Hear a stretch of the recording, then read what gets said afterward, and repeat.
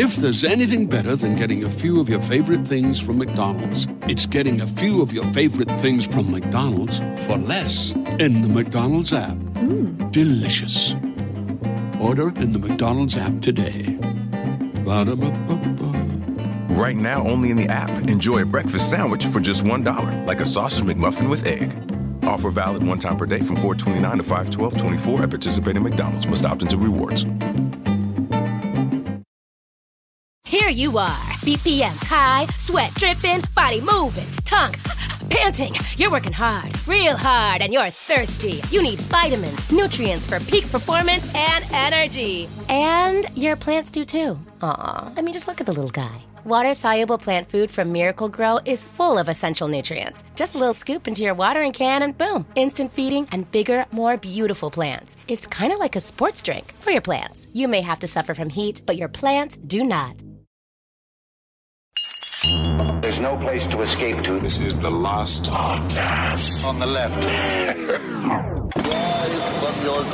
That's when the cannibalism started. What was that? You know what?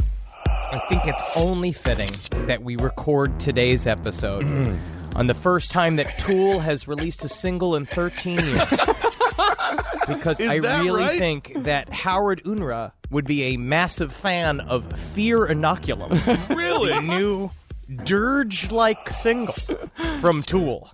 He might be a Maynard guy. Tool rocks, dude. Tool rocks. Are you still in Tool camp? I'm a Tool camp guy because you know what it did? It gave bass players a reason to feel cocky. Because we have a lot of reason to feel cocky. I'm just saying, Les Tool, Claypool, come on. Yo, I know that, but Tool it's a bass player band. Bass players, they always got a big dick and can't read. That's true. Honestly, I actually agree with Henry on that one. Hey, what's up, everyone? Welcome to the last podcast on the left. I am Ben, joined by Marcus. Hi. And, of course, we have Henry Zabrowski on the beautiful West Coast. You know what? I love the way to start a week. One of my favorite ways to start a week is to spend several hours looking at old-timey crime scene photos of a mass shooter and all the bodies in the fun outfits from the 50s. They were fun. All splattered with blood to the point where I am having active shooter nightmares that are outside of just what's happening in the news. That's wonderful. Well, it's important. I guess it's important to be prepared, I suppose. It's very sad. It's a good time for it's a good time for protective outerwear companies. Oh, this is a golden age for Kevlar. And hopefully they can make a skirt with pockets. Yes. So today we're talking about a man. His name is Howard Unruh. Now, in full disclosure, we decided to tackle the subject of America's first widely known mass shooter about 2 weeks ago because we needed a one-shot episode to give us enough time to get together the research for the big series that's starting next week. And when we decided to do it, I actually jokingly texted Henry something along the lines of like, we'll be fine doing it just so long as there's not a mass shooting between now and then. Right. And man, we just laughed. And I remember when Marcus doesn't make a lot of good zingers. But when he sent that, I was like, oh, Marcus, you are just damning us all to more chaos. The Henny Youngman of mass tragedy jokes. Next day, Gilroy Garlic Festival. Jesus. 3 people were killed. But, we decided to go ahead with the episode because we honestly, cynically thought, people are probably going to forget about Gilroy by the time the episode's released. They did. It's brutal. Unless you were there or you knew someone who was there, let's be honest, you probably would have forgotten about Gilroy if you haven't already forgotten about Gilroy. Yep. Here comes the most LA sentence I'm going to say is that day of, I went to a yoga class and the yoga teacher was on her way to the Gilroy Garlic Festival. Jeez. Oof. Yeah, she's fine. But is yoga and garlic a good mix? Just the sweat, there's a lot of smells in yoga. Oh, God. There's a lot of the mixtures of food. What is food? What is body? I'm not sure. This is the garlic steam class? Oh, this is great. I love feeling like a piece of spaghetti in an Italian stew. Well, regardless, we moved forward. But then the El Paso murders happened last Saturday, with the Dayton murders coming later that night. And there were still others in the last couple of weeks that were barely blips in the news. Yeah. You had the disgruntled employee who killed 2 in a Walmart in Mississippi. You had the mass shooting here in Brooklyn, out in Brownsville. Yeah. 11 people were wounded, and 1 was killed. Didn't even make the local papers. Barely made the local news. It was not on the front page of the Daily News like I was looking it up earlier today. You know where it is? New York 1. That's the most. Oh, hey, that the has. best news source in the country. Honestly, New York One. I miss it. Yes, New York One is great local New York news. It's great local news, but shit, it's not even in the Post. I remember when I used to work in the financial district, I used to turn on New York One just to see if there was terrorist activity in Manhattan so I wouldn't have to go to work. We're recording this on Wednesday before we go out for a tour this weekend. So, there's a fucking chance there might be another mass shooting between now and the time we release on Friday night. Yeah. In other words, if we were to wait until there were no mass shootings to cover a mass shooter, we would never cover any mass shooters. And why? But then the question is, Marcus, why are we covering mass shooters besides the fact that we run a podcast where we cover every single thing that is dark and fucking horrible? Because these dickheads are just as worthy of our scorn and derision as the serial killers we cover week after week. Absolutely. And this story is fascinating, no matter what the context. So, we're going to move ahead with where all this shit started, Camden, New Jersey. Oh, can you smell the street fish? Yes. Oh, it's like the mailboxes of farting. Beautiful Camden, New Jersey, where every angel's got a stogie in her mouth. All right. Camden's a wonderful place. They have beautiful streets, a lot of grass, and they have homes there. Now, a lot of people think that the era of the mass shooter began with Charles Whitman picking off college students from the bell tower at the University of Texas in 1966. But almost 20 years before that, there was Howard Unruh. It's like Charles Whitman. Charles Whitman's Led Zeppelin, right? But Howard Unruh is the Trogs. Oh, no kidding. Over the course of 13 minutes on September 6, 1949, Howard Unruh took what came to be known as the Walk of Death through his Camden, New Jersey neighborhood, murdering 13 people and wounding 3.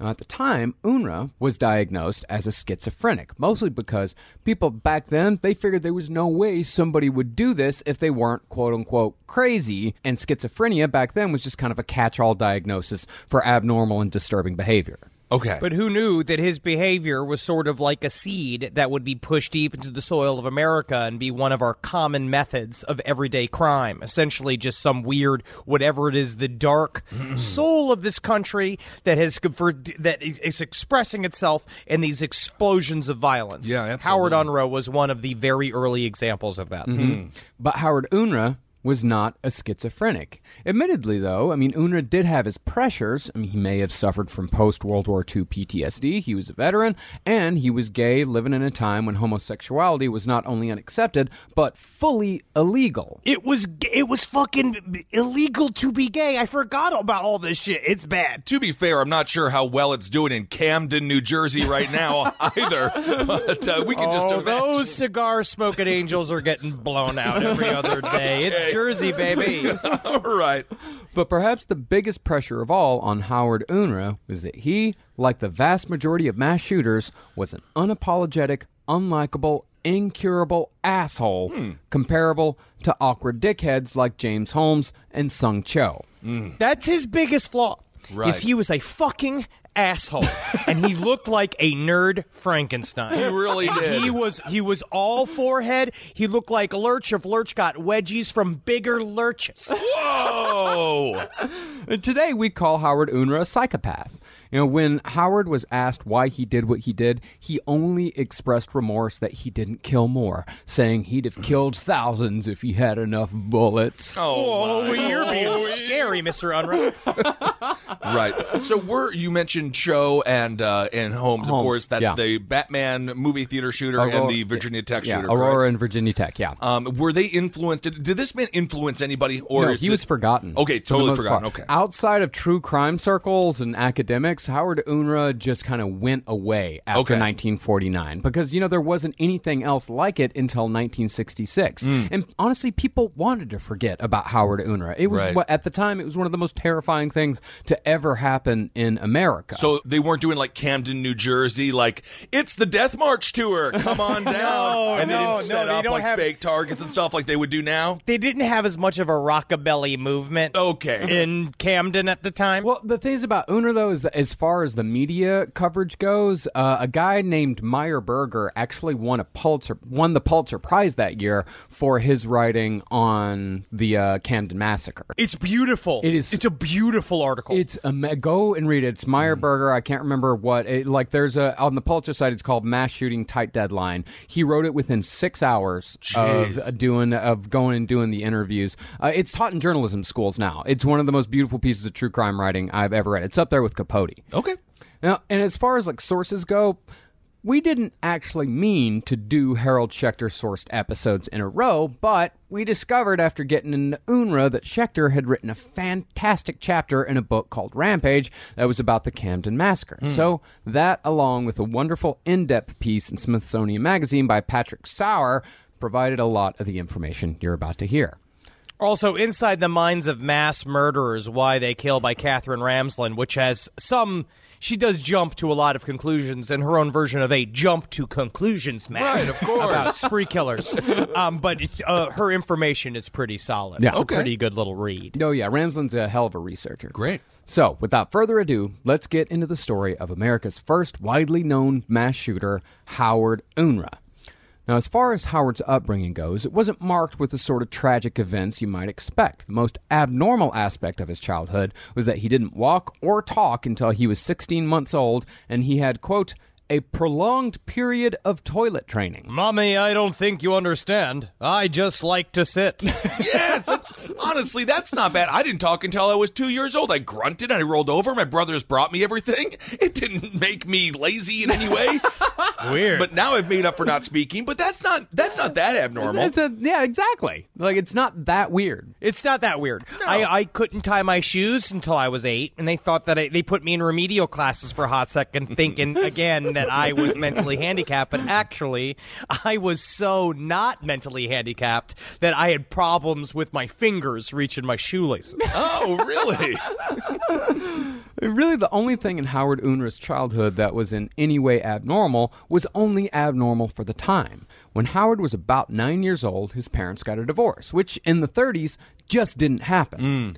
His parents were Sam and Frida Unruh, and his father worked for the American Dredging Company, and all that dredging kept Sam out of the house, which contributed to the disintegration of his marriage to Frida. Also, he worked at a company where the job was just, I guess, lifting things out of sludge. I don't know what dredging is. Dredging is dragging the bottom of the river for treasures or bodies. Honestly. So it's not romantic? He doesn't come back with a bunch of, like, toilet seat rims? And I'm like, hey, honey, look, I got another Christmas wreath. We put a couple of bows on this shit. Jesus is gonna love it. I think that sounds very romantic. You can find a lot of things on the bottom of a lake. So after Sam Unruh left, Howard's mother got a job as a packer at the Evanston Soap Company and supported Howard and Howard's younger brother, James. I will say pre-automation jobs are funny to me. Yeah, packer. A dredger and a packer. Oh, we're a packer and I'm a dredger. We have a family now. You used to have to work in this country. I know. Now, we don't know a lot about Howard's younger years, but according to his high school yearbook, his only extracurricular was the science club. His nickname... There's nothing wrong with that so far. No, there's nothing wrong with that. The way you said, we have a lot of people who are in the science club. I would have been in the science club if my school could have afforded a science club. Oh, that's a whole I was a part of the AV squad, and I also started the Risk Club. Really? Would have loved to have all those things. See? How many people joined you in said Risk Club?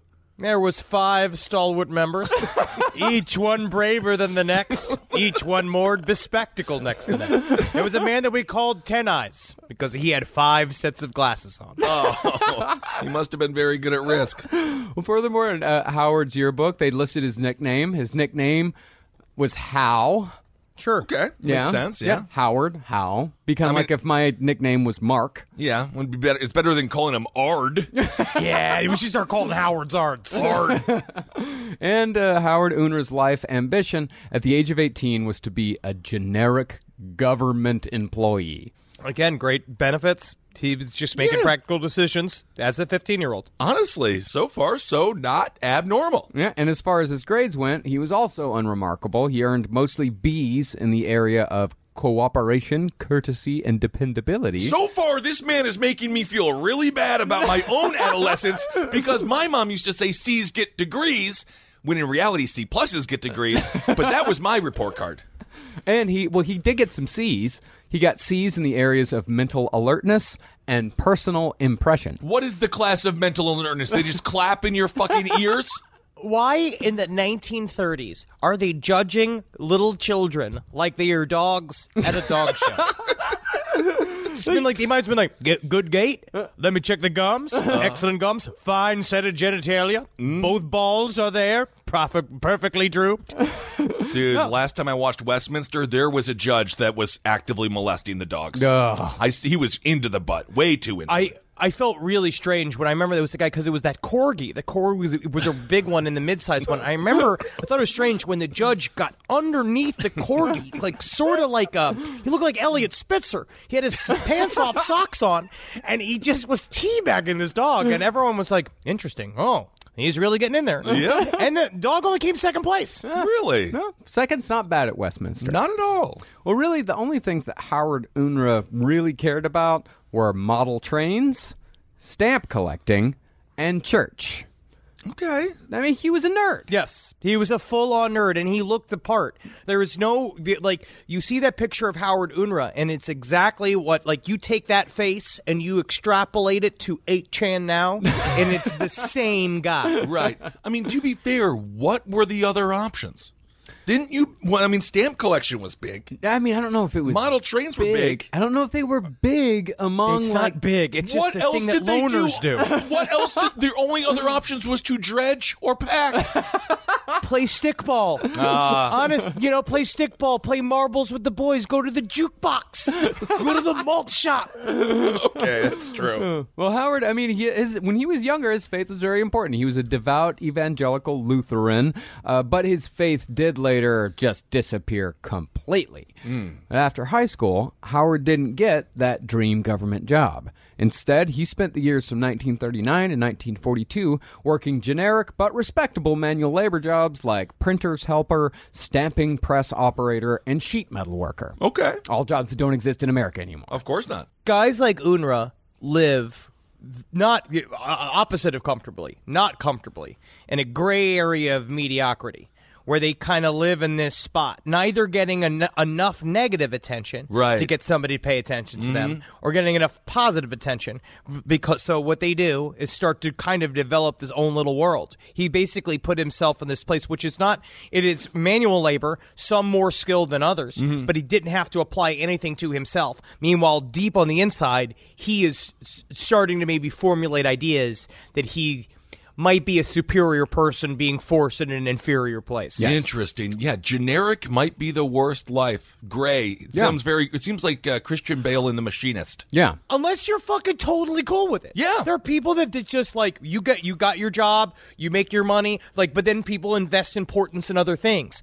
All of his other interests were kind of these passing, just kind of busy work, except for church. Church at the time became both a way for him to lord it over other people. He would bring his church teachings to school and lecture people. That's what kind of people knew about him, was that he was a nut even then about Jesus Christ. Okay. Yeah, I mean, he was one of those guys that he started to believe he was superior and that all the work around him was inferior, but he also did nothing to actually pull himself out of that and to do anything better with his life. That is a recipe for disaster. But in 1942, Howard Unruh would make a decision that either fucked him up forever or woke up something that was waiting to be activated. That was the year that Unruh enlisted in the army and was sent to the European theater of World War II. Right into the shit. Right with me, me and Pop-Pop. My Pop-Pop was there, man, in Italy, dude. In Italy was fighting for Mussolini? He was. Wait, just, what is? he- Hold on he a was second. Weak man. He was a weak man who loved pasta. Your grandfather, because you have made No, fun he of worked me. for the U.S. Army. Did he? No, he was in the U.S. Army. Oh, he was okay. killing Italians. He was killing the Italians. Okay, well, I just really kind of wanted him to be pro Mussolini, so I could I know, lord that I know. over you the way that you lord my family's history over me on a regular basis. He was a part of the good boys. He was caught underground. He lost all his teeth. He saw Mussolini's dead body hanging in the square. The Spaghetti Boys. Well, Unruh, yeah, I mean, he got drafted into the Army. He went just like everybody else did. But one dude who served with Howard named Charles Alred said that... Yeah, Charles is an interesting name. But he said that Howard conducted himself in an intelligent, quiet, courteous, and obedient manner, rating Howard's service in the 342nd Armored Field Artillery Battalion under General George Patton as excellent. Ooh, I just feel like Chawl was born after like his baby feet pushed out a bunch of Red Man chewing tobacco from his mother's womb. Just a bunch of chaw came out. I'll tell you one thing about Unruh. He's a straight shooter. Literally, personally, he's a straight shooter. And also with a gun, he's a straight shooter. Nowadays, my opinion has changed. But back in the day, well, Unruh could eat the most Salisbury steak I'd see a private ever do. Rise from your grave. My sister is the best gift giver I've ever met of any person. It's Jackie Zabrowski. She shops all year thinking about her family and friends and puts little things aside for their birthdays and Christmases. I have no idea how she does it. I don't know how she do it. But guess what? She always wins Mother's Day, but not this year. I'm coming back. Ready to win Mother's Day and cement your reputation as the best gift giver in the family? I'm taking the crown.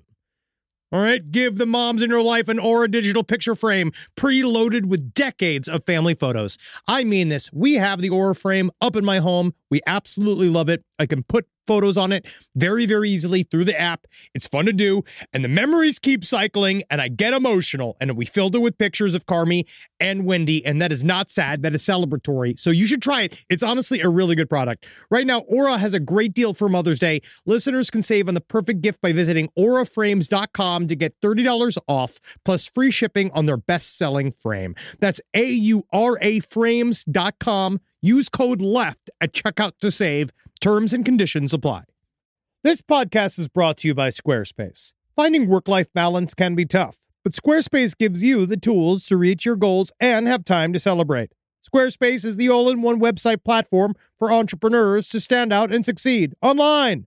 With the new guided design system, Squarespace Blueprint, you can select from curated layout and styling options to create a personalized website optimized for every device. Get your website discovered fast with integrated, optimized SEO tools. Plus, make checkout easy for customers with easy-to-use payment tools. And with Squarespace AI, you can explain what your site is about, choose your tone, enter what you need, and get auto-generated text. And that helps you save time. I know I'm sitting on about 2 literal wheelbarrows filled with horse pics. Now, part of the issue has been is a lot of these pictures are getting stopped at customs because some of them do depict various world leaders in horse-like circumstances that seems to be pinging a lot of these custom agents' accounts. Now, so what I've done to do is so while I'm trying to work on hand smuggling these horse pics over various country borders, I then also have time, because Squarespace is doing all the other ad work for me, to go and work on my Killdozer at home. So thank you, Squarespace, for allowing me to diversify in the best way possible for this country. Head to squarespace.com for a free trial when you're ready to launch. Go to squarespace.com/left to save 10% off your first purchase of a website or domain. Rise from your grave. Now, one story you'll hear again and again and more, particularly from World War II, is the story about the soldier purposely shooting over the heads of enemies. Because, contrary to popular belief, humans, for the most part, are not born killers, especially when the enemy looks like them, as they did in the European theater of war. That's why they have to train, like, what makes the grass grow? Blood, blood, blood. That's why they do that sort of training, because they have to remove the stops that most humans have that keep us from killing each other, because humans have evolved to be social creatures. Yes, I remember that Toni Morrison poem. What makes the grass grow? Blood. But it's really interesting how you have to break somebody down to into a robot. And then we're going to find out there's some people that are better at it than others. Yes. And then what does that mean when they come back from the war? Yeah. It would seem to me, so far, the character breakdown that you've given, he would be a perfect soldier. He absolutely was. Howard Unruh was not one of those men that needed to be broken down. Other soldiers called him unrattled and efficient with a rifle. And Unruh participated he was in the Battle of the Bulge. I mean, he was fighting back against Hitler one last time. Yeah, so are Henry and I. Battle of the Bulge. That's different. This is I'm starting to call it Battle of the Swole. I am just getting swollen. You are. Well, Unruh served in the Battle of the Bulge with distinction. But while the rest of the soldiers were spending every free moment they could trying to get laid, Unruh spent all his free time with his Bible. And there was a very good reason why Unruh was doing this. Or the time they called him a nerd. And they separated him from the other officers because they would go and they'd fuck all night and be like, Unruh, what are you doing, buddy? We just got done blowing up Nazis all day. Aren't you horny? But then he's just there working on his Bible, just like, I wish I could, but according to here, elephants were made before orangutans. Did you know that? It was done by God. As I briefly mentioned earlier, Howard Unruh was gay in a time when homosexuality was not only considered highly immoral, but was actually punishable in America by a lengthy prison sentence. Really, Howard's Bible study didn't set him that far apart from other soldiers, because there were plenty of religious guys in the service back then. Right. What really set Unruh apart was how he approached the act of killing. While most of the soldiers who did actively kill did so with a sense of duty and eventual guilt that they just pushed down as hard as they could when they got home, Right. Howard Unruh was privately relishing every single kill. See, until the day he was arrested, Unruh obsessively recorded his day-to-day life in a series of diaries. And one day, during the war, one of Howard's squad mates, who later joined the NYPD, took a look at one of Howard's battlefield diaries. This soldier found that Unruh had carefully noted the time, date, and location of every kill, and when Howard was able to see the body up close and study its condition, Howard even described how each dead Nazi looked after death in great detail. June 1st. It was at 3 p.m. in the afternoon. It was by a stump that had a frog on it, and when I looked deep into his eyes, I saw a tiny kooky little smile. Weird.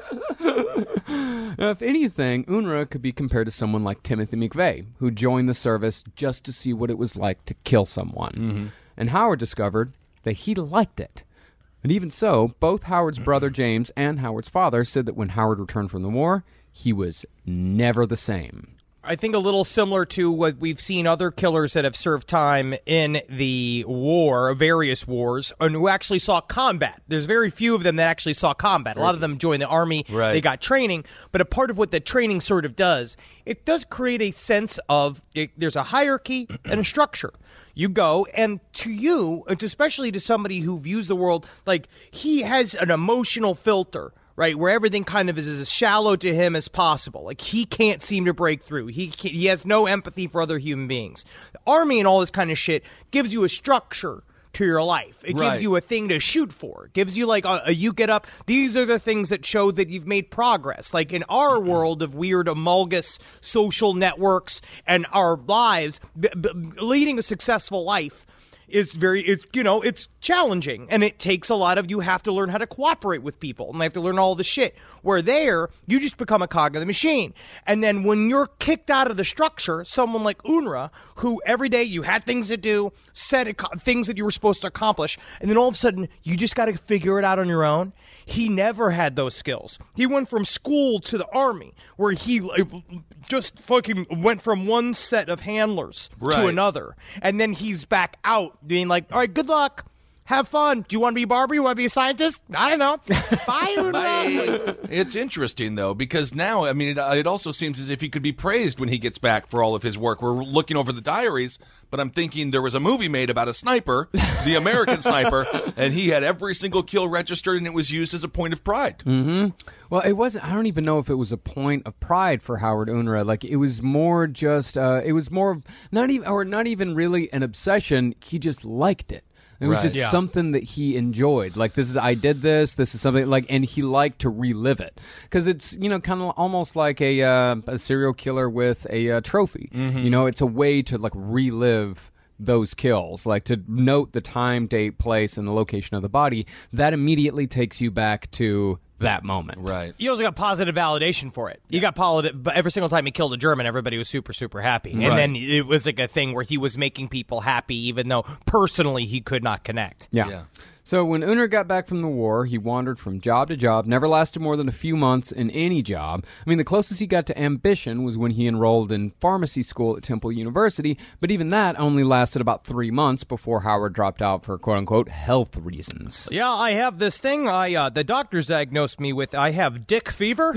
So I can't really make it to school because I am just, wow, I need to get some of that dick. I see. All right. Speaking of which, I mean, he did attempt a relationship with a woman from his Bible study group. As, you know, Bible study groups have long been a dependable dating pool for closeted men and women. Oh, yeah. Because it allows for appearances while giving a convenient excuse to avoid sex. My church, Good News Fellowship Church, it's still around in Stevens Point, Wisconsin. They put together, they would marry large lesbians, butchier lesbians with really petite gay men. And they thought that's what I swear to God. That's horrible. There was a dude, Tim G. It's love science. That's all that is. So there was a marriage with this guy, Tim G., and he married this female truck driver who was like Maude from Pee Wee Herman, and I have no idea what happened with them. Pure love. Nothing but fucking rockin' sex, passionate kisses, great trips to Disney World, so much merch bought at Disney World. So much merch. Between the two of them. Evangelical Christians trying to figure out how to cure homosexuality is the single craziest thing that's ever happened. It's crazy, and I hope both of those people got the fuck out of that prison. I hope so. Oof. You know what we decided to do? We got you here this not gay hat. You put it on there, and then as soon as you put it on, you're not gay anymore. See, it's that easy. Well, you know, because of this, you know, Howard's relationship with his girlfriend, it never got past hand-holding. He would refuse to even kiss her on the cheek. He let her on for 2 years. And then finally told her that he was quote-unquote schizo, and he was never going to marry her or anyone else. Okay. At least he was strangely honest. Strangely. Yeah. So after Temple, Unruh ended up back at his mother's house, where he would live as an unemployed loser, playing with model trains and collecting stamps, letting his anger fester for 2 years. And I say loser because that's exactly what Howard Unruh was. This was post-World War II America. This was the healthiest economy this country ever had, especially if you were a veteran.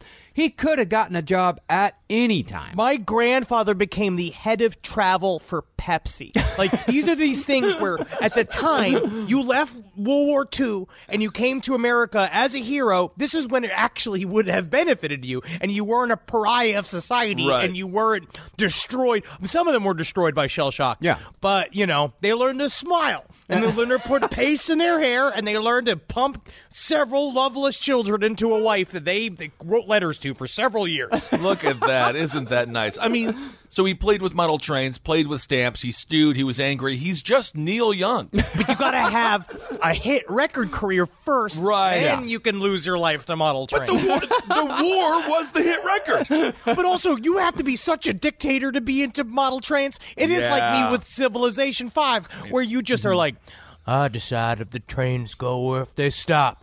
I decide if the trains get to where they're going. I also decide if I don't just blow up this whole fucking table if I want to. Yes, your obsession with Civ 5 is very Machiavellian.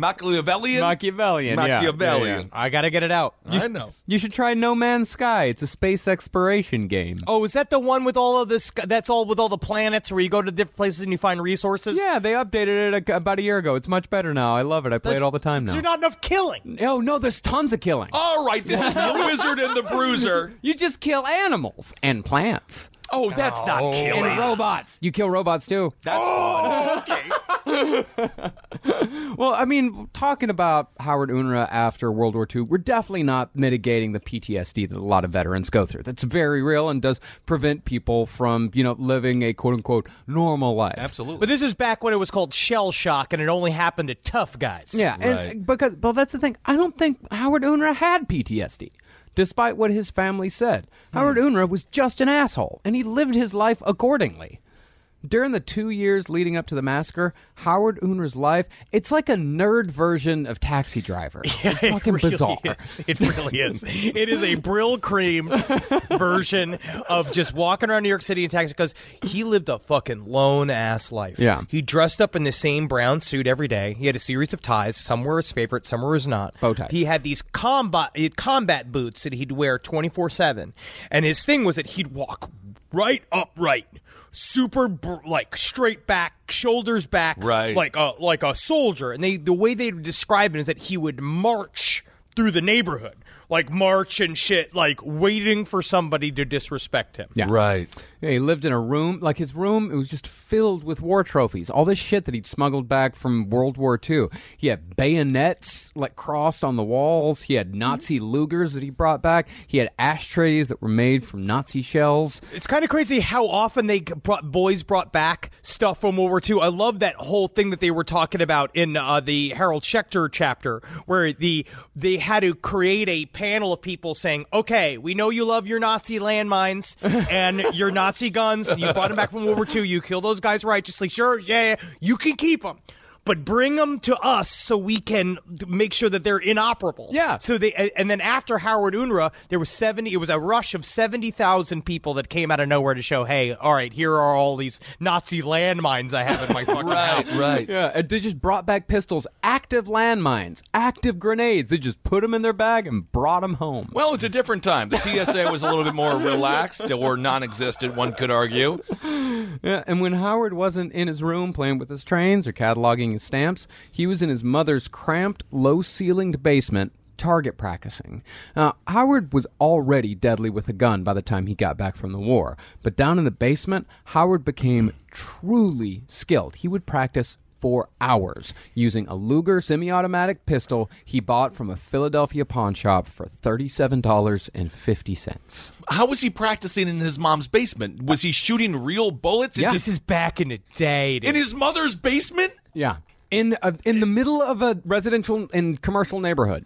This is back in the day when people didn't complain. You know what I mean? guess. They did not care. But think about this. And I also love because these are, you always find this fascinating when people actually physicalize their weird mental states, where he had his trophy room where his mom was forced to live with him. Like she was fucking supporting him, but she was in like her area becomes smaller and smaller in this 1-bedroom apartment as one half the apartment became covered in Nazi regalia. Right. But he would retreat to the basement, his private world, where he'd just shoot guns all night. Yeah. And you are your mommy. You're Mrs. Kissel, right? Your mother above you going like, hey, Mom, yeah, I'm going to go downstairs and I'm going to do my practicing. And you go like, okay, Benjamin, whatever you got to do, Benjamin. Pretty you go down there, accurate. and it's you just throwing Bud Light cans at a dartboard. Right.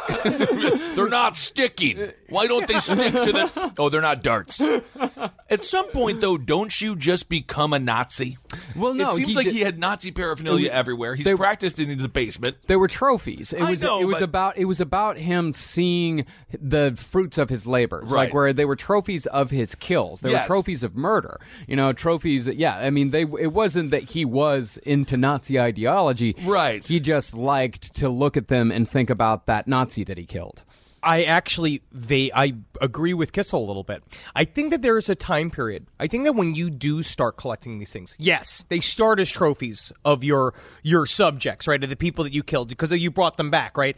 But I think, especially with what then happened with Howard Unruh, is that you do begin to sort of look up to the fascist state of mind, which is my way or the highway, which is what Katherine Ramsden talks about, which is the concept, which I really agree with, which is the concept of rigidity of personality, where it's like it is legitimately, if you are going to try to, these people, especially mass shooters, cannot handle anybody trying to challenge their worldview in any way, shape, or form. Right. And that's why they come back in a hysterical way. Yeah, I mean, pretty much like how it was with Howard. I mean, he was completely unable to accept frustration in any way whatsoever. He had a very strict and specific set of rules that he thought the world should follow, or at least rules people should follow when they were interacting with him.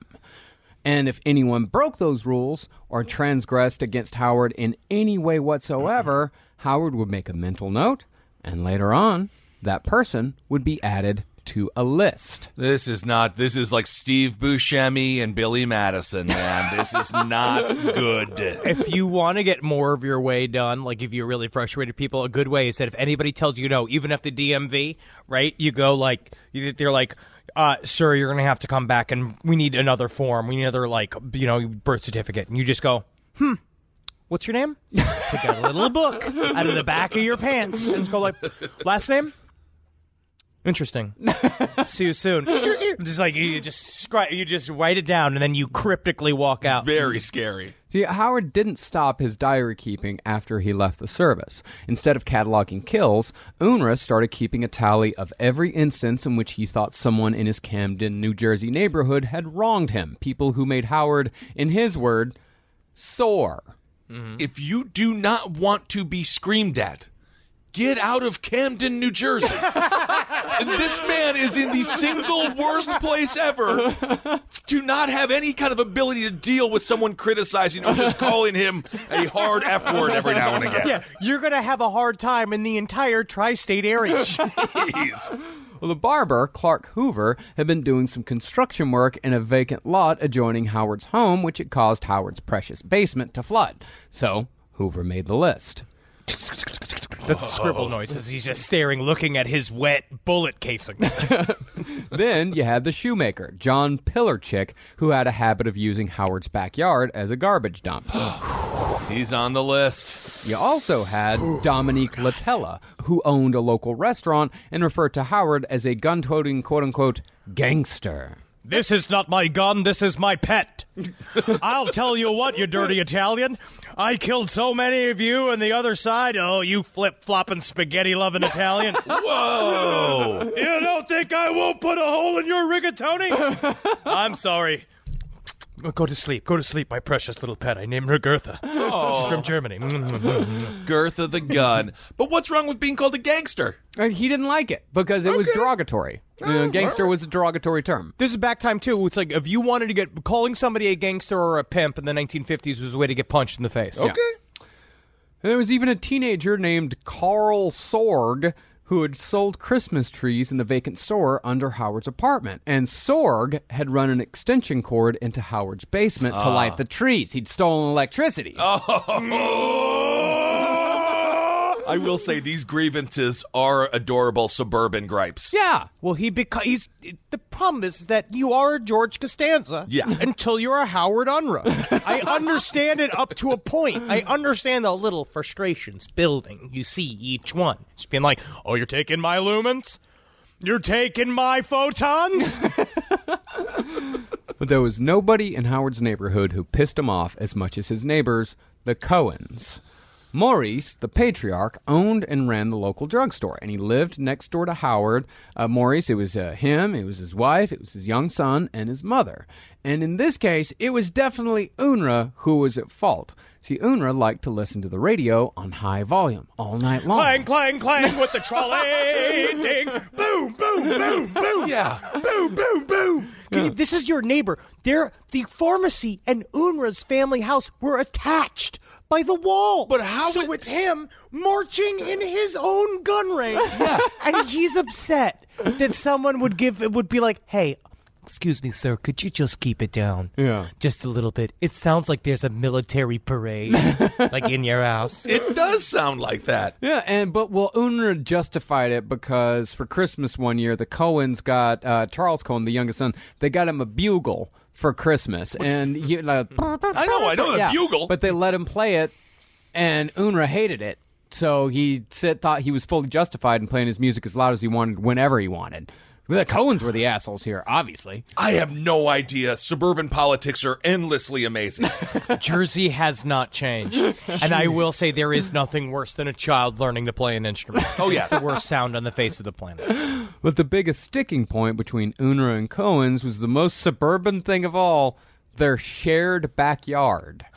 See, the Cohens had given permission to Unruh and his mother to use the back gate. But Howard, he kept leaving the fucking door open, which meant stray dogs, they're coming in, they're mussing up the garbage. Cohen's got to clean it up. This is a fucking episode of Everybody Loves Raymond. But eventually, I'd be kind of scared of Unruh. He's coming home every night, later and later. He's huge. He's over 6 feet tall. He's a scary-looking dude. Now that at one point he's just nerdy, but then he becomes scary. He's got tiny little beady eyes, fucking huge ass, eraser head-like head, and he just he's leaving that fucking gate open on purpose. Now it's become every single time. This is war. Yeah, suburban war. Yeah, and the gate problem became such a controversy that Cohen's mother actually had a guy come out and build a second gate just for Howard to use. How much of a little bitch you have to be that your own mother has to call up and get another gate made, and it's going watch them building and be like, I think our gate is smaller than the Cohen's gate. Well, I mean, really, the people in the neighborhood weren't noticing that Howard Unruh was going downhill. I mean, for all they thought that this guy is harmless. He wouldn't hurt a fly. But Unruh's mother, she was living with him. She was in that house with him every day, and she noticed that he was going downhill, and that's why she got the gate put in. Because she's she's the little Dutch boy putting her fingers in the dike, trying to keep the dam from bursting. Right. Yeah, I've seen that fucking video, my friend. And in Howard's little notebook, next to every person's name on his little grudge list, Howard had written notations like RET, WTS, and DNDR. Those stood for retaliate when time is suitable and do not delay retaliation. It is frightening to think about that. The fact that he has this little thing, the concept of retaliation. Yeah. That each one of these, which shows that he has an antisocial personality. Easily. Yeah. Where he does believe that all of these things are pointed attacks on his society, because he also believes that society did him wrong, right? That he is not a success as he should be. He came back from the war. He did his fucking job as an American. He served the country. He came back, and no one came and just left prizes at his feet, where he didn't understand everybody else was super fucking industrious and was jumping into work. He just was a listless dude that was kind of expecting something else. And then all of a sudden you just start your little list. I mean, I have a list, but mine just says stuff like, DTS, which is a donut towards service, which I know that each time somebody does something good for me, I owe them one of the new Krispy Kreme Reese's Peanut Butter Donuts, which actually look fantastic. Interesting. I don't like the corporate mix in there. I really don't like it. I don't like the Reese's in there. They got Reese's in the butter in the peanut butter cups now. Yeah. I don't need it. I don't need it. No. I'll have a Reese's if I want a Reese's. Thank you. But ironically enough, I think you would have done great in Nazi Germany as a Nazi. I don't think so, though, because because the Nazis were for people who like rules. Right. Howard Unruh was all about his rules, and every once in a while, the Nazis' rules are not going to vibe with his rules, and because all that matters is him. But if he went on a shooting spree in Nazi Germany, technically he's a hero. Technically. Yeah, it's very weird. Weird, in a way, right? It is. I can flip it like that. He is an interesting character.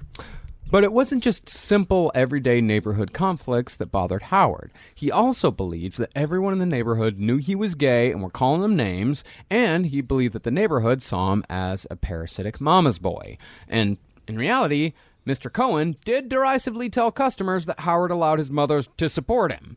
And the local tailor, Thomas Zagrino, was spreading rumors that he saw Howard getting blown by a dude in a back alley. You have no idea what I was doing in that alley. It was my best friend Roger. He had a bee stuck in his pants, and I was trying to catch that bee with my bee-proof mouth.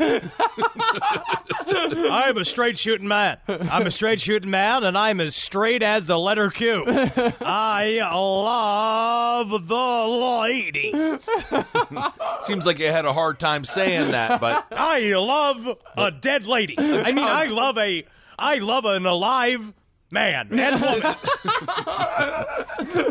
Well, that rumor probably wasn't true because Howard actually went to great lengths to hide his sexuality. Multiple times every single week, Howard would drive to Philadelphia for random hookups in various spots around town. And he put a lot of work into it. Living this lifestyle was very difficult in the 1940s. Yeah. And every single time that Howard had a sexual encounter, he logged the sexual encounter right alongside his grudges. And when those sexual logs were discovered, the newspapers of the time described them as, quote, social contacts with other men. They were, yeah. They couldn't say that they were doing an envelope party. Yeah. They were trying to see like how many tubes can fit in a sock. They weren't saying all those specific games, right? He was doing a very, and it's very difficult for them to say. What do you think about the lists?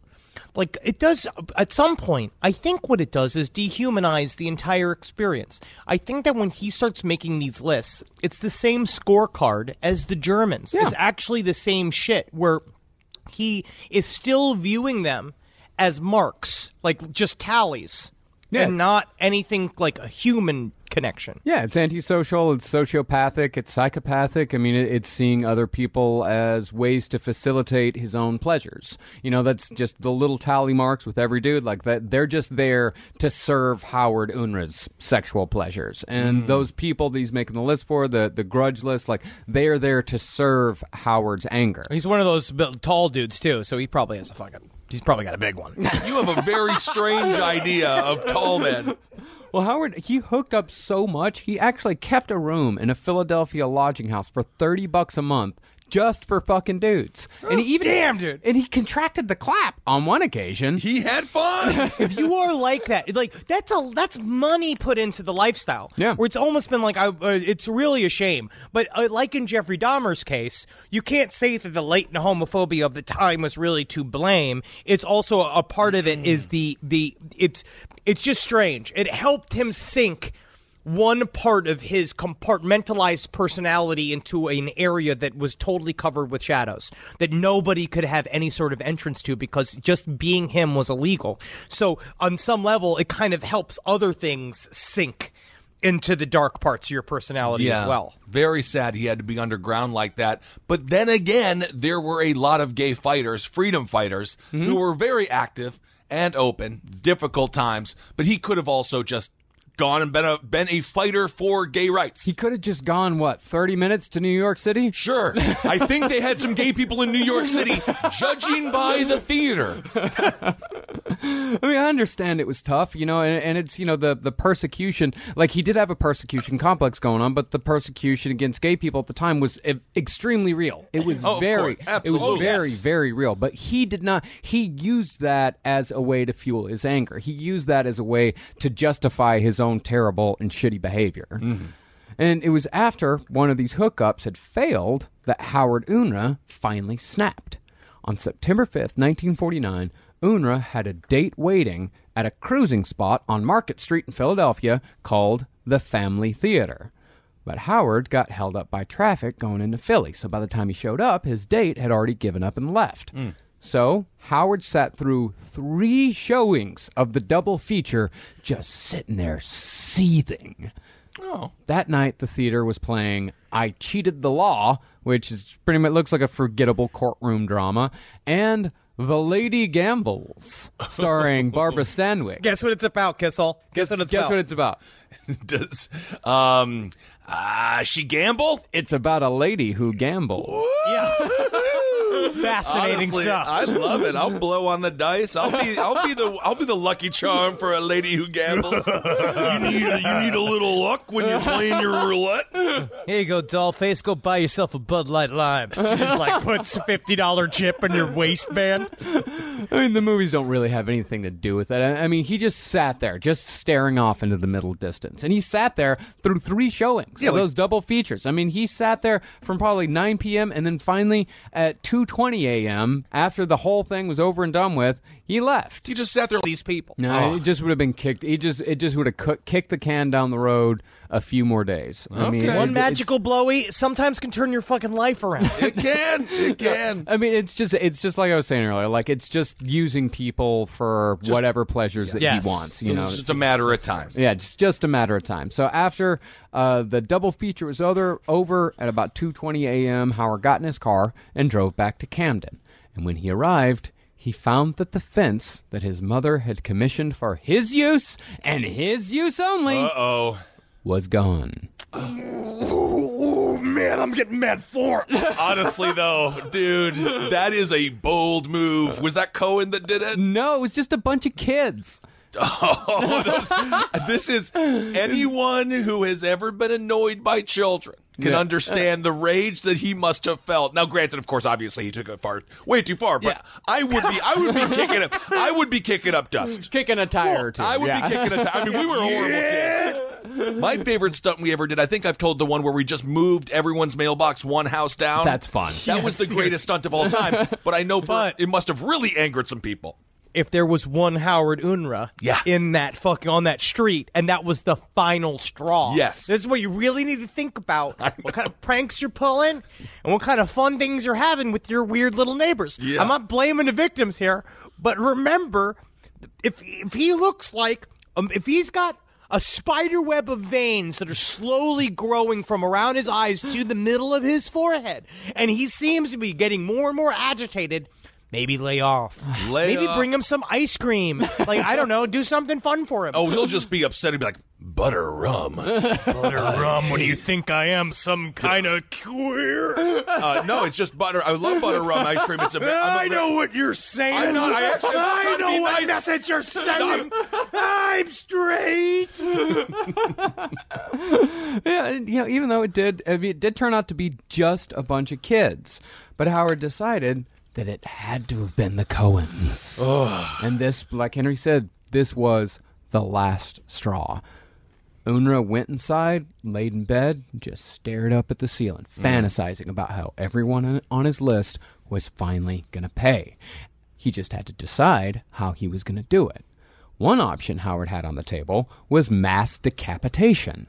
Months before, Howard had ordered a machete from L.L. Bean. L.L. Bean. They change a net company because now you just get duffel bags. Yeah. You get some duck boots from them. They're kind of nice. But I really want them to bring the machete back. And Howard just spent nights just sharpening the blade until it was razor sharp. And he'd just sit there and fantasize about cutting off the heads of each and every member of specifically the Cohen family. How, honey? Are you done sharpening your machete? Do you want to have some split beef? I made split beef for the family. Hold on a second, Mom. I'm almost done. This machete can almost split a fly in half.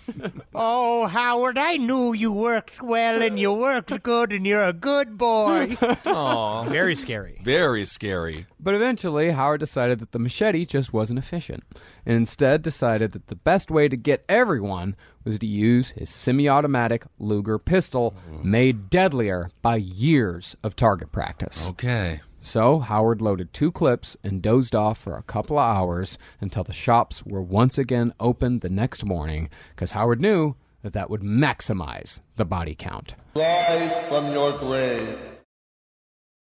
Rise from your grave. Now, as far as mass shootings in America go, Howard Unruh was not the first. Not even a year before Unruh's walk of death, a man named Melvin Collins had shot and killed 8 people from the second-story window of a boarding house. But there are 2 reasons why nobody knows the name Melvin Collins. The first was that Melvin's murders got no attention even at the time because Melvin and his victims were all black, and the news media just didn't give a fuck. I mean, even today, when you Google the name Melvin Collins, the mass murderer is actually the 5th result. And even then, it's just a short entry on Murderpedia reposting a 300-word piece that barely qualifies as an article from the November 1948 issue of Time magazine. But the second reason why Melvin isn't known is because besides just race, Melvin's background was totally different from Howard's. See, Melvin had a demonstrably violent criminal record, which included 2 stretches in prison for gun-related crimes and an attempted murder charge after Melvin tried to stab his own brother to death. I will say, these guys are definitely doing a good job of reforming the nerdy names Howard and Melvin into being extremely scary names. I'm deeply scared of a Melvin. Because if you are bored with, because the deck is stacked against you in this life, especially in 2019 if you are a Melvin. Yeah. Well, in other words, while it was shocking and tragic, Melvin Collins could be written off as a simple criminal, whether that's fair or not. But Howard Unruh had no record of violence. He served with distinction in the war, and he was known in the neighborhood as prickly but harmless. You couldn't ignore. I'm deeply scared of a Melvin. Because if you are born with, because the deck is stacked against you in this life, especially in 2019 if you are a Melvin. Yeah. Well, in other words, while it was shocking and tragic, Melvin Collins could be written off as a simple criminal, whether that's fair or not. But Howard Unruh had no record of violence. He served with distinction in the war, and he was known in the neighborhood as prickly but harmless. You couldn't ignore the story of Howard Unruh because Howard Unruh was something totally new. He was the first example of the so-called lone wolf who suddenly snapped and murdered a bunch of people for no reason whatsoever. No reason? No reason? It doesn't seem like there's that much of a reason, sir. Have you seen my gait? Yeah, but it's just a gait, Howard. I'm not gay. I did not say you were gay. I just said it's not. It's just a gait. I said I'm not gay, and I'll show you how not gay I am. I'm going to blow you so hard that your own father's going to come in his pants. Well, today we call what Howard Unruh did, we call it mass murder. But back then, in 1949, some people actually tried to coin the term super murder. Oh, my God. By attaching it to horror movies, fast cars, atom bombs, and, of all things, fucking Superman. There is a way to extrapolate this entire theory, which is they sort of hint at it because they were saying that the atomic bombs and all this shit, the atomic age, was going to make new supervillains. And that sort of like the movie Unbreakable, that basically people would show up and create mass violence in order to see if Superman will appear to stop them. No, just like Mr. Glass. Jeez. Well, it's also tied into, with the whole pop culture thing, blaming pop culture. It always is like it's always amazing. They've been doing it since, I think it was 1953, Frederick Wertham, The Seduction of the Innocent. Like Frederick Absolutely. Wertham, he went up in front of fucking Congress to talk about how Tales from the Crypt was turning the nation's youth into a bunch of juvenile delinquents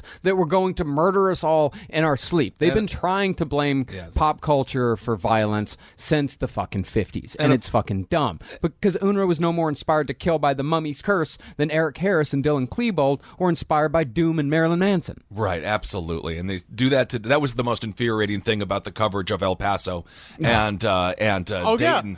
The video game conversation drove me insane. I can't believe we're still there. He's a terrorist. And Unruh is, that's what we're saying right here, Unruh is not a terrorist. No, he's which is also the difference, too. This is the type of example of a crime that we're showing that's also uniquely American. Our version of domestic terrorism is actually plentiful throughout the entire world, that we are just experiencing it all the time now. Yeah. Unruh, though, was a little firecracker that just fucking turned out to be an atomic bomb in the middle of New Jersey. I think we could probably retrofit the term domestic terrorist and place it over Unruh, though. I don't think we could, because Really? that's the thing. He had no point. He had no point whatsoever. He wasn't trying to make a point. He had no political ideology behind him. It was all just the fence?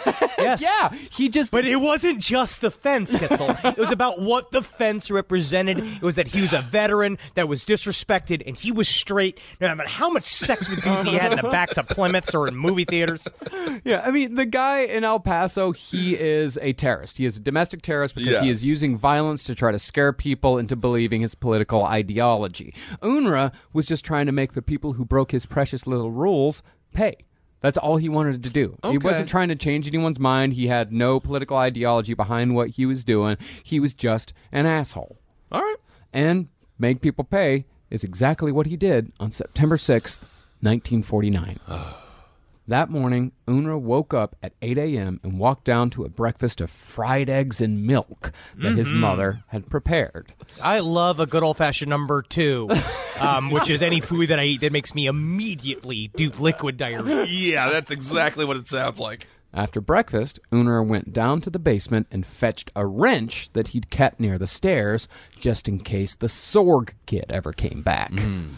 Unruh then walked back to the kitchen and brandished the wrench towards his mother, because his original plan was to kill his mother first, to save her the shame of having a son who was capable of doing what Howard was about to do. But Howard found he couldn't do it. Instead, he just hung the wrench over his mother's head as she asked him, "What do you want to do that for, Howard?" over and over and over again. Can you imagine your huge son coming in the room. He just lifted the wrench over his head and stared at her. We're like, what do you want to do that for, Howard? What do you want to do that for? Yeah. And he's just trembling and staring and trembling and staring. And then it's like, I guess I'm just going to leave. Yeah. I'm just going to go exit stage right. And she just like fucking scurried out of the house as he's staring with that fucking wrench extended in his hands. Yeah. Poor woman. Poor woman. She ran to a neighbor's house. Like she had no idea what the fuck to do. Yeah. And after his mother left, Howard collected his weapons. Taking his Luger, 2 clips, 16 shells extra, a 6-inch knife, and a tear gas pen, Howard walked out the backyard of his apartment dressed in a brown suit, white shirt, and a striped bow tie. The first person Howard came upon was a bread delivery man that Howard had never seen nor met. But regardless, Howard raised his gun and fired. Luckily for the driver, though, Howard missed that first shot. Since the driver wasn't on the list, Howard deemed him unimportant and moved to a small grouping of shops where the real objects of his rage all lived and worked. It was literally all within one block. All of this happens within one section. Well, the first victim was John Pilarchik, the shoemaker.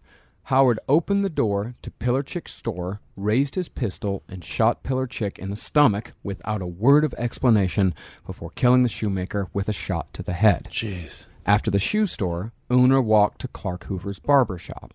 There, Clark was cutting the hair of a 6-year-old boy who was attending his first day of the first grade the very next day.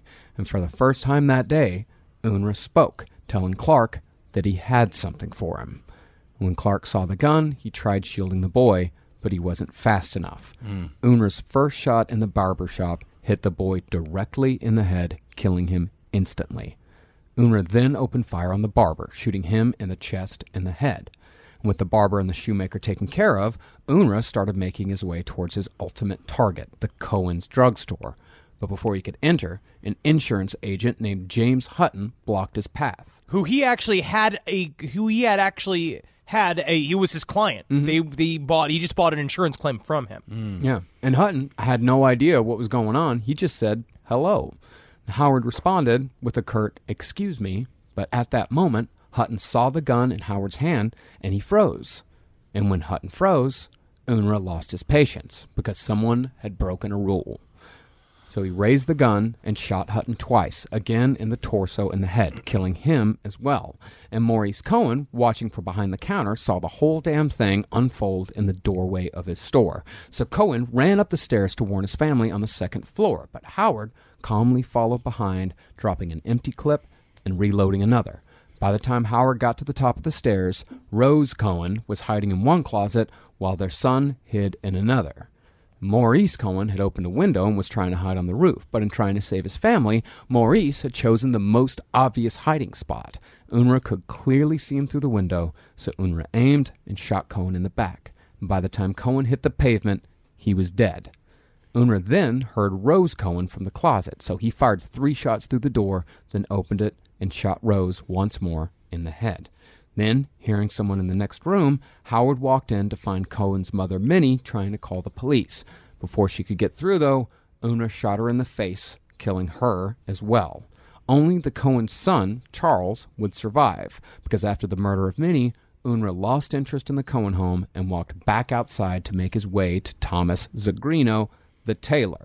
But while Howard was crossing the street, a TV repairman driving by named Alvin Day slowed down when he noticed James Hutton's body on the sidewalk. Taking the opportunity, Unruh calmly shot Alvin Day in the head, killing him as well. It was at this point that the neighborhood finally noticed that something truly terrible was happening. At that point, they just thought it was a car backfiring, maybe some firecrackers, something like that. So Frank Engel and his bartender poked their heads out of their saloon, which attracted a wild hail of bullets from Unruh, but Unruh missed every single shot. But after Engel and his bartender took refuge back inside, Unruh looked up to the second-story window of the apartment next to the bar and saw a 2-year-old boy looking out, attracted by the noise. And again, with no emotion, Unruh fired and killed the toddler. And when Unruh finally got to the tailor shop, Thomas Zagrino wasn't there. Instead, it was his new wife, Helga, 28 years old. Unruh ended her life with 2 more shots as people outside tried taking cover. And a lot of those took refuge in Earl Horner's grocery store. And after killing the tailor's wife, Unruh decided that Earl Horner was next, even though Horner had never made Unruh's list. Earl Horner was always very nice to Unruh, but then he had a new grocer clerk that actually was super rude to Unruh one time, so the clerk was on the list, but not the owner of the grocery store. Well, luckily, Horner thought to lock up the shop, and 3 shots from Unruh's Luger weren't enough to bust through the door. And when Unruh didn't immediately make it through, his natural frustration just kept him moving. Unruh turned his attention back to the street where a car was stopped at a red light. Inside was Helen Wilson, her mother Emma, and her 9-year-old son John. Howard killed all 3 of them with 1 shot each. Then, bereft of businesses and pedestrians to terrorize, Unruh wandered into the home of Madeline Harry, who is sitting in her kitchen with her 2 teenage sons, Armand and Leroy. Now, overcome by adrenaline, Unruh fired 3 shots, but only hit Madeline in the arm. And Armand tried rushing Howard, but instinct kicked in, and Howard took the boy down with a quick knock to the head with his pistol. Then, as if to punish the boy for his insolence, Howard shot him once in each arm. Howard then aimed the gun directly at Armand's chest and pulled the trigger, but by some stroke of fate, the hammer fell on an empty chamber. How scary is this shit? How scary is this shit? You're sitting at dinner with your family, and the door just opens, and Nerd Frankenstein's standing there with the loaded gun, and he is just, because also at this point, he's now unhinged. As they were before, now he's unhinged, which is fucked up to say. Before, he was moving like fucking T-1000, just like emotionlessly walking and just an unending, like he didn't stop. Yeah. Because it was a boom, boom, boom, boom, boom, and then all of a sudden he just walks in your house. Yeah. Very scary. Yeah, but at that point, Howard Unruh was out of bullets. He'd gone through both of his clips, and he'd gone through all of the fucking ammunition that he brought with him. So he went back outside. But at that moment, he felt a sharp, stinging pain in his buttocks. It was, the way he said it too was just like Forrest Gump. He said, something jumped up and bit me. He got a shot right in the butt. Turned out Frank Engel, the saloon keeper, had grabbed his .38 special and had fired on Unruh from his second-story window. But that was the only shot that Engel fired. He later said he could have ended it all right there, but he didn't. He said he just couldn't pull the trigger anymore, and he had no idea why. Most likely, it was because Engel, like the vast majority of people, he wasn't a killer. Right. No. It doesn't matter who the fuck it is in front of you. Most people just aren't killers. I mean, and to his credit, usually if you shoot someone in the butt, that person stops. Well, he got shot in the butt, and he just turned around and looked at him. Mm-hmm. And the guy, it's difficult, but I completely agree with it. I think that's what people don't understand. I think the concept of good guy with a gun beating a bad guy with a gun is, I don't think you understand most good people. It's very difficult for them to shoot somebody, even if they have a gun and are also in putting other people's lives in danger. Absolutely. Taking somebody's life changes everything you know about yourself. Yeah. If you have human empathy. Yeah. It's difficult. You have to get over it to serve in the armed services. That's why it's such a difficult job. I mean, it's hard for most people to just punch someone in the face. I mean, much less point a gun at them and end their life right there. It doesn't matter who the fuck it is. Right. It doesn't matter how big of an asshole they are or what they've done. Most people just don't have it in them. And that's a good thing. Absolutely. Thank God. It's a great thing. I mean, it's an evolutionary thing, but it's a good thing. We just have that. We have that fail-safe. Most people do. So, wounded and out of bullets just 13 minutes after the walk of death began. This whole thing took 13 minutes. Howard Unruh went home before the cops had even showed up. And admittedly, 13 minutes does seem like a long time for the cops to arrive in this type of situation. But you got to remember, this was 1949. Right. It isn't like it is today, where we've got 5 or 6 mass shootings every single week. This type of thing just didn't happen. So there was no police protocol for this situation in any way. The way they talk about it was that the DA got this message being like, you know that there's a maniac on the fucking loose? And then when that thing happened, like, it's kind of subtle because it happened so fucking fast. Right. It happened so fast that no one really even got a chance to even think about what was happening. Everybody was fight or flight until finally, like, someone called the cops. But it was like, by the time it got to the DA, he was already arrested. Yeah. I mean, to compare it to today, just to compare it to, say, like Dayton, this Howard Unruh, that was 13 minutes, 13 dead. And, about 15 minutes until the cops show up. Dayton, 1 minute, 9 dead. Yes. And about 1 minute for the cops to show up. Because he's a pussy with an assault rifle. This dude was a guy, fucking Unruh, actually, unfortunately, he did this bullet by bullet. He was trained by the U.S. Army to do what he did. Highly trained. And he trained himself to do this as well. Right. So by the time Howard had gotten back to his home and barricaded himself in his room, damn near every cop in Camden had surrounded his house. And I read two different accounts of what he did. One, I heard that he definitely barricaded, but then another one I heard, which actually also sounds eerily real, is that he just crawled into bed. Yeah. That he went into his room and he pulled the covers up to his chin and just laid there and tried to go to sleep. Right. And of course, Henry, when you said that Unruh also trained for this, he trained by playing video games, right? he had his new PS4. He was playing D2. Like, that's what did it. I mean, obviously. That's what caused all of this in 1949. Virtua Cop. One of the old games. Oh, of course. So, I mean, no matter what Howard did when he came home, the cops, 50 cops showed up, and they gave him a chance to surrender, but Howard decided to be cute and fire a couple of shots out the window. And in response, 50 officers armed with shotguns, pistols, and submachine guns opened fire. And you can still go, the building where Howard Unruh lived, it still stands to this day. And you can still go and see bullet holes in the stucco. Now it's the bottom business is Gomez Shoes. Oh. Yeah. Cool. But the apartment where Howard Unruh lived, still vacant to this day. No one, after Unruh left, no one ever moved in ever again. I read a story about the guys that run Gomez Shoes, and they asked why no one lives up there. And the boy, the son of the owner, I remember him, for some reason I remember the sentence, he just went, "Phantasmas," and which means ghosts. Oh. And it's the reason why they don't live up there is because it's fucking haunted as shit. Oh, my gosh. Oh, Jesus Christ. But after the bullets, none of those bullets actually hit Howard Unruh. And after the shots died down, Howard's telephone rang. See, word had gotten around pretty damn fast that the name of the killer was Howard Unruh. So the assistant editor at the Camden Evening Courier, Philip Buxton, just looked up Howard's name in the phone book and gave him a call. Said, fuck it, why not? Let's see if he answers. Let's see what it says. Yeah, why not? I suppose so. And here's how that call went, according to Buxton. Hello. Is this Howard? Yes, this is Howard. What's the last name of the party you want? Unruh. Who are you and what do you want? I'm a friend, and I want to know what they're doing to you. Well, they haven't done anything to me yet, but I'm doing plenty to them. How many have you killed? I don't know yet. I haven't counted them, but it looks like a pretty good score. Why are you killing people? I don't know. I can't answer that yet. I'm too busy. I'll have to talk to you later. A couple of friends are coming to get me. And with that, Howard Unruh hung up the phone. Jeez. All right. So he's very casual, very cold. Yeah, I'm too busy. Well, I mean, hey. Too busy. He was very busy. He was. I said, when you're getting shot at by 50 police, I would chalk that up to being, preoccupied with something to do. And moments later, an officer standing on the roof where Mr. Cohen had been shot tossed a tear gas canister through the window, but it didn't go off. The second one, though, did.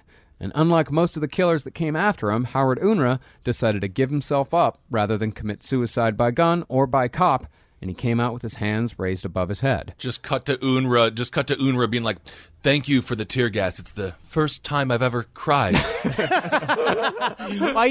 I wonder why he didn't commit suicide. This is the most common way these crimes end is suicide, and it's very he didn't have a plan. He obviously had no clue that life would continue going. Yeah. After he enacted his revenge. Yeah. And as one of the officers led Howard to a squad car, he asked Howard if he was a psycho. And somehow Howard took this as a huge affront and replied, I can't, no. Yeah, he replied, quote, "I'm not a psycho. I've got a good mind." That you answered that like you're a psycho, Mr. Unruh. I'm not gay, that's for certain. Oh, I did not even say you were gay. I said psycho. I'll suck your dick, though, to show you how gay I'm not, how much I'll gag on it. I'll gag on it and gag on it until you come in my throat. I'm not gay. Are you gay? Oh, Let me get my notebook. So after his arrest, Howard was immediately taken to a Camden detective's office and interrogated, and Howard confessed to everything, retold the whole story in a calm, collected, unemotional tone.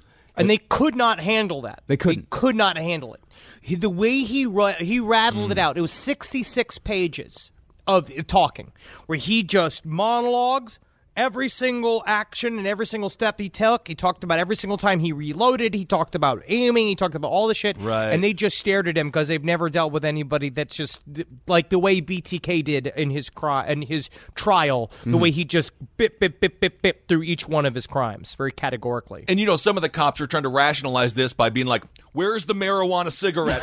I know that you must have been high on marijuana cigarettes. Where are You've they? been hanging out with jazz cats and jazz dogs. Must be. Well, it was only after Howard was done with his story that someone noticed that Howard had been bleeding from his buttocks wound the entire time. He got shot in the ass. And he hadn't shown the least bit of discomfort or care. And it was around this time that people started calling Howard crazy.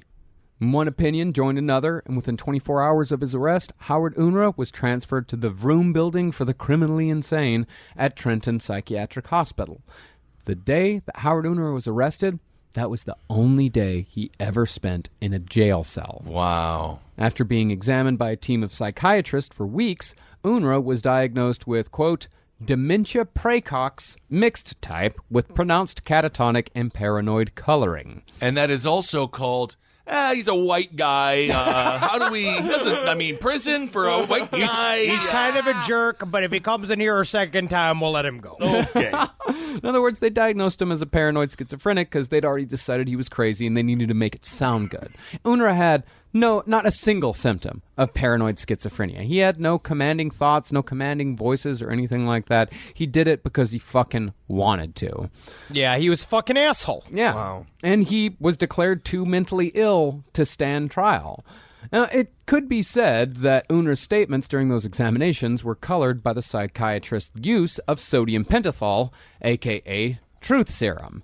This drug was used in conjunction with a psychiatric technique known as narcosynthesis, which was originally used to treat PTSD, but was used on Unruh to, quote-unquote, recover memories. Because they were trying to see why he'd done this. Like, there must be something in his past. Something must have happened to him. That one little seed that made him do all of this shit. He just kept on repeating, the fence.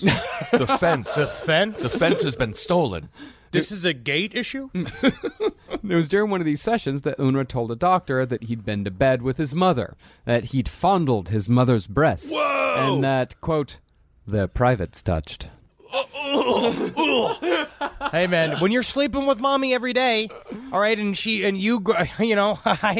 don't know, man. I don't know either. I don't know if he fondled her breasts. Yeah. I don't know if he, sure. I don't think he did, though. He probably did. Probably had a dream that he fondled his mother's breast. I also think he was just that in the closet where he's like, nah, can't tell him I'm gay. I fucked my mom. I fucked my mother, my though. mother, I tell you what, I certainly don't suck dick. But if you show a picture of my mother's asshole, the first thing I'm going to do is come my pants. Am I ruining today? Am I making everybody sad? Because everybody's frowning. Oh, my God. Well, today, Unruh would have without a doubt been found sane. And under current New Jersey law, Unruh would have spent the rest of his life in prison. But back then, all of this was so bizarre, so out of the ordinary, that it was decided that Unruh had to be mentally ill, partly because people couldn't understand it, and partly because, just like today, the thought of a sane person doing something like this scared the fuck out of people. That's scary. Yes. So, Howard's father was ordered to pay $15 a month for expenses, and Unruh whiled away the next 60 years at Trenton Psychiatric, where he busied himself with stamp collecting and mopping the floors with a steady mutter. If only I can't wait to live my life just sweeping and muttering. Yeah. One day. That's my retirement plan. So he basically did everything he would have done if he was not in a psychiatric ward? Yeah. Minus the model trains? Yeah, and his dad was paying his rent. Cool. Wow. And eventually, Unruh was transferred to the geriatric unit of the hospital, the Raycroft Center, and it was there that Howard Unruh died on October 19th, 2009, at the age of 88. Howard Unruh died 10 years ago. Oh, my God, that's crazy. Yeah, dude. And he looks crazy, too. As he got older, he got fucking silver lurch. All right. The silver lurch. Toss up. Stupid question, but we run a show that's about the murder.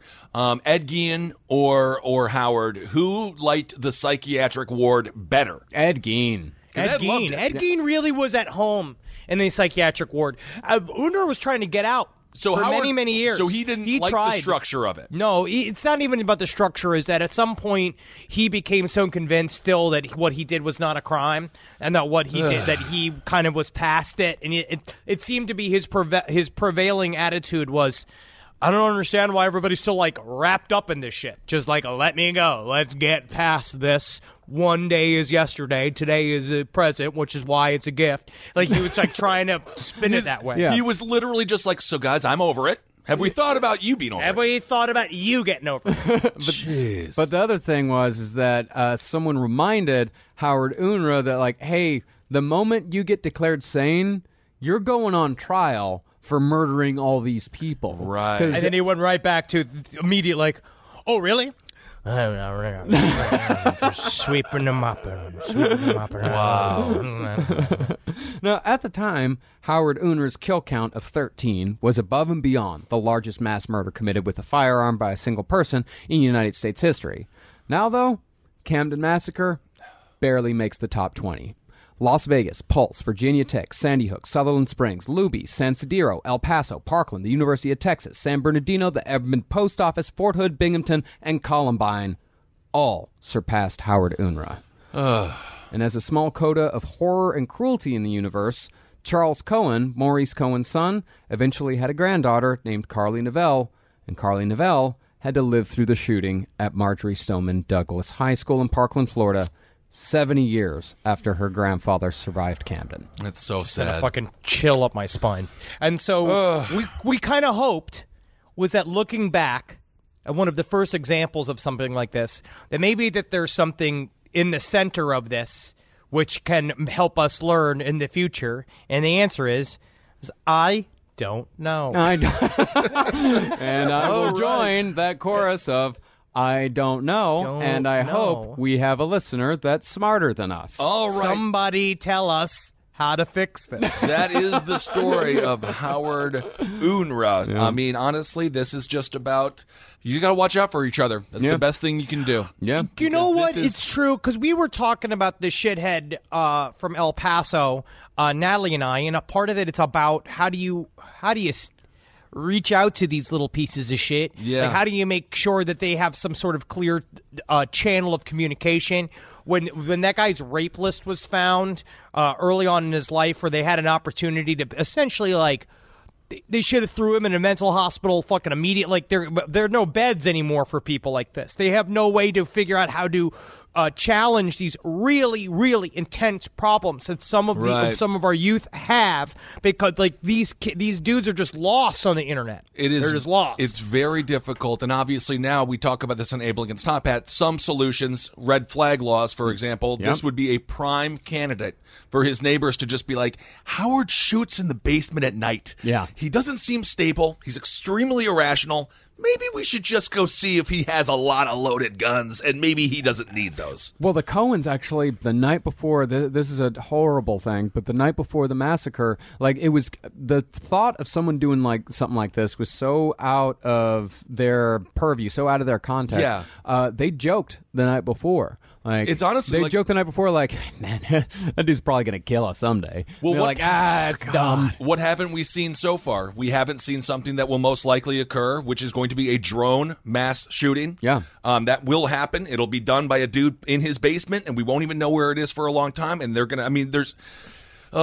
it is. No, now we're just at this crux where we are now so paralyzed with the fear of the scenario that nobody is trying to figure out. There's nobody who's got the balls to really stand up and like do a clamp down. I do appreciate our sense of freedom in America, and I know why they don't want to. Like, vaguely understand the concept of not wanting these gun laws. I don't know. I mean, I am obviously out of my depth politically trying to discuss these fucking issues, but it's got to be something done. And a part of it is that how do you divide the line between nanny state and, like, sometimes the government can really help you by fucking scooping you up and putting you in a room for a little bit, and they can, like, honestly, like, maybe you need to be arrested for a little bit so that someone can come and listen to your thoughts, and then we'll find out a way that prisoners can actually be rehabilitated. These people are, like, it's searching for solutions instead of searching for problems. I imagine it would also really be helpful if they can't get their hands on assault rifles. That would especially be helpful. These little Very fucking helpful. twerps with no fucking training. They don't even have training. They're learning how to use these guns from the fucking internet. Yeah, and of course, those video games. But no, it's the video games. It really is about community activism, community boards. Know your community. Yeah, because community outreach. It is because it's just. I think, as we've talked about before, in my personal opinion, in my lifetime, I don't think we're going to see much gun movement. Obviously, right now we have less gun laws than ever. Semi-assault rifle ban was allowed to expire after Columbine. I think we had a chance in this country. We did, and then once Gore lost, I think we let that expire. Man. Oh yeah, and also after fucking one Sandy Hook happened, and we allowed all of these kids to get murdered, and then we didn't make any sort of change towards. I mean, this is obviously we're heading to very heady waters here. Yes, and I am personally out of my depth when it comes to talking about gun laws, but maybe something can be done. Yep.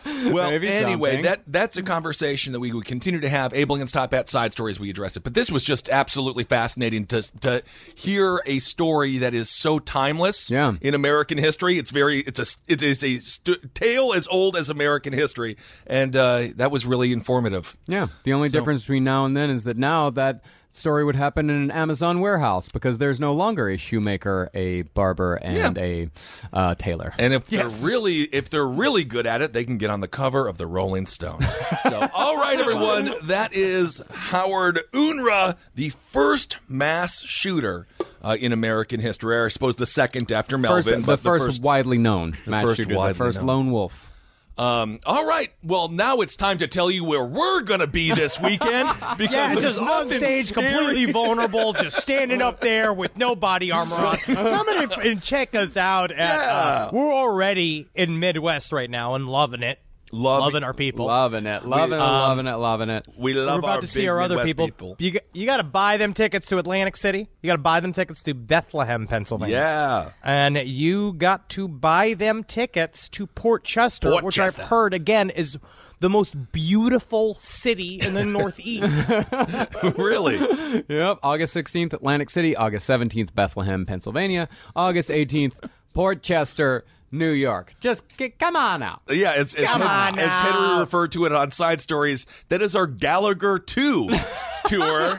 AC, Port Chester, and Bethlehem. I can't wait. But seriously, come on out. We cannot wait to see you come all on out. in those areas. And then, of course, we're doing Dublin, Bristol, Edinburgh, Manchester, Birmingham, London, Stockholm, and Berlin in September. Yeah. Cannot 4th wait. and 18th. Cannot wait. Go to lastpodcastontheLeft.com. There are links to every single ticket that you want to buy. Yes, absolutely. And August 11th, I'm doing a premiere in Milwaukee. It's a smaller theater there by the Pabst Theater of Hail Yourself America. So if you haven't gotten tickets, get tickets to that. Make it a full Last Podcast weekend, and we'll go have some bursts afterwards and eat some meats and cheeses and have a good Milwaukee time. Yeah, man, fuel that gout, Kissel. This is the time. This is the golden age of gout. Henry, you didn't gout? Get out! Get out! All right, everyone, thank you so much for listening. Hail yourselves! Hail Satan! Hail Gien! Magustalations! Hail me! This show is made possible by listeners like you. Thanks to our ad sponsors, you can support our shows by supporting them. For more shows like the one you just listened to, go to lastpodcastnetwork.com.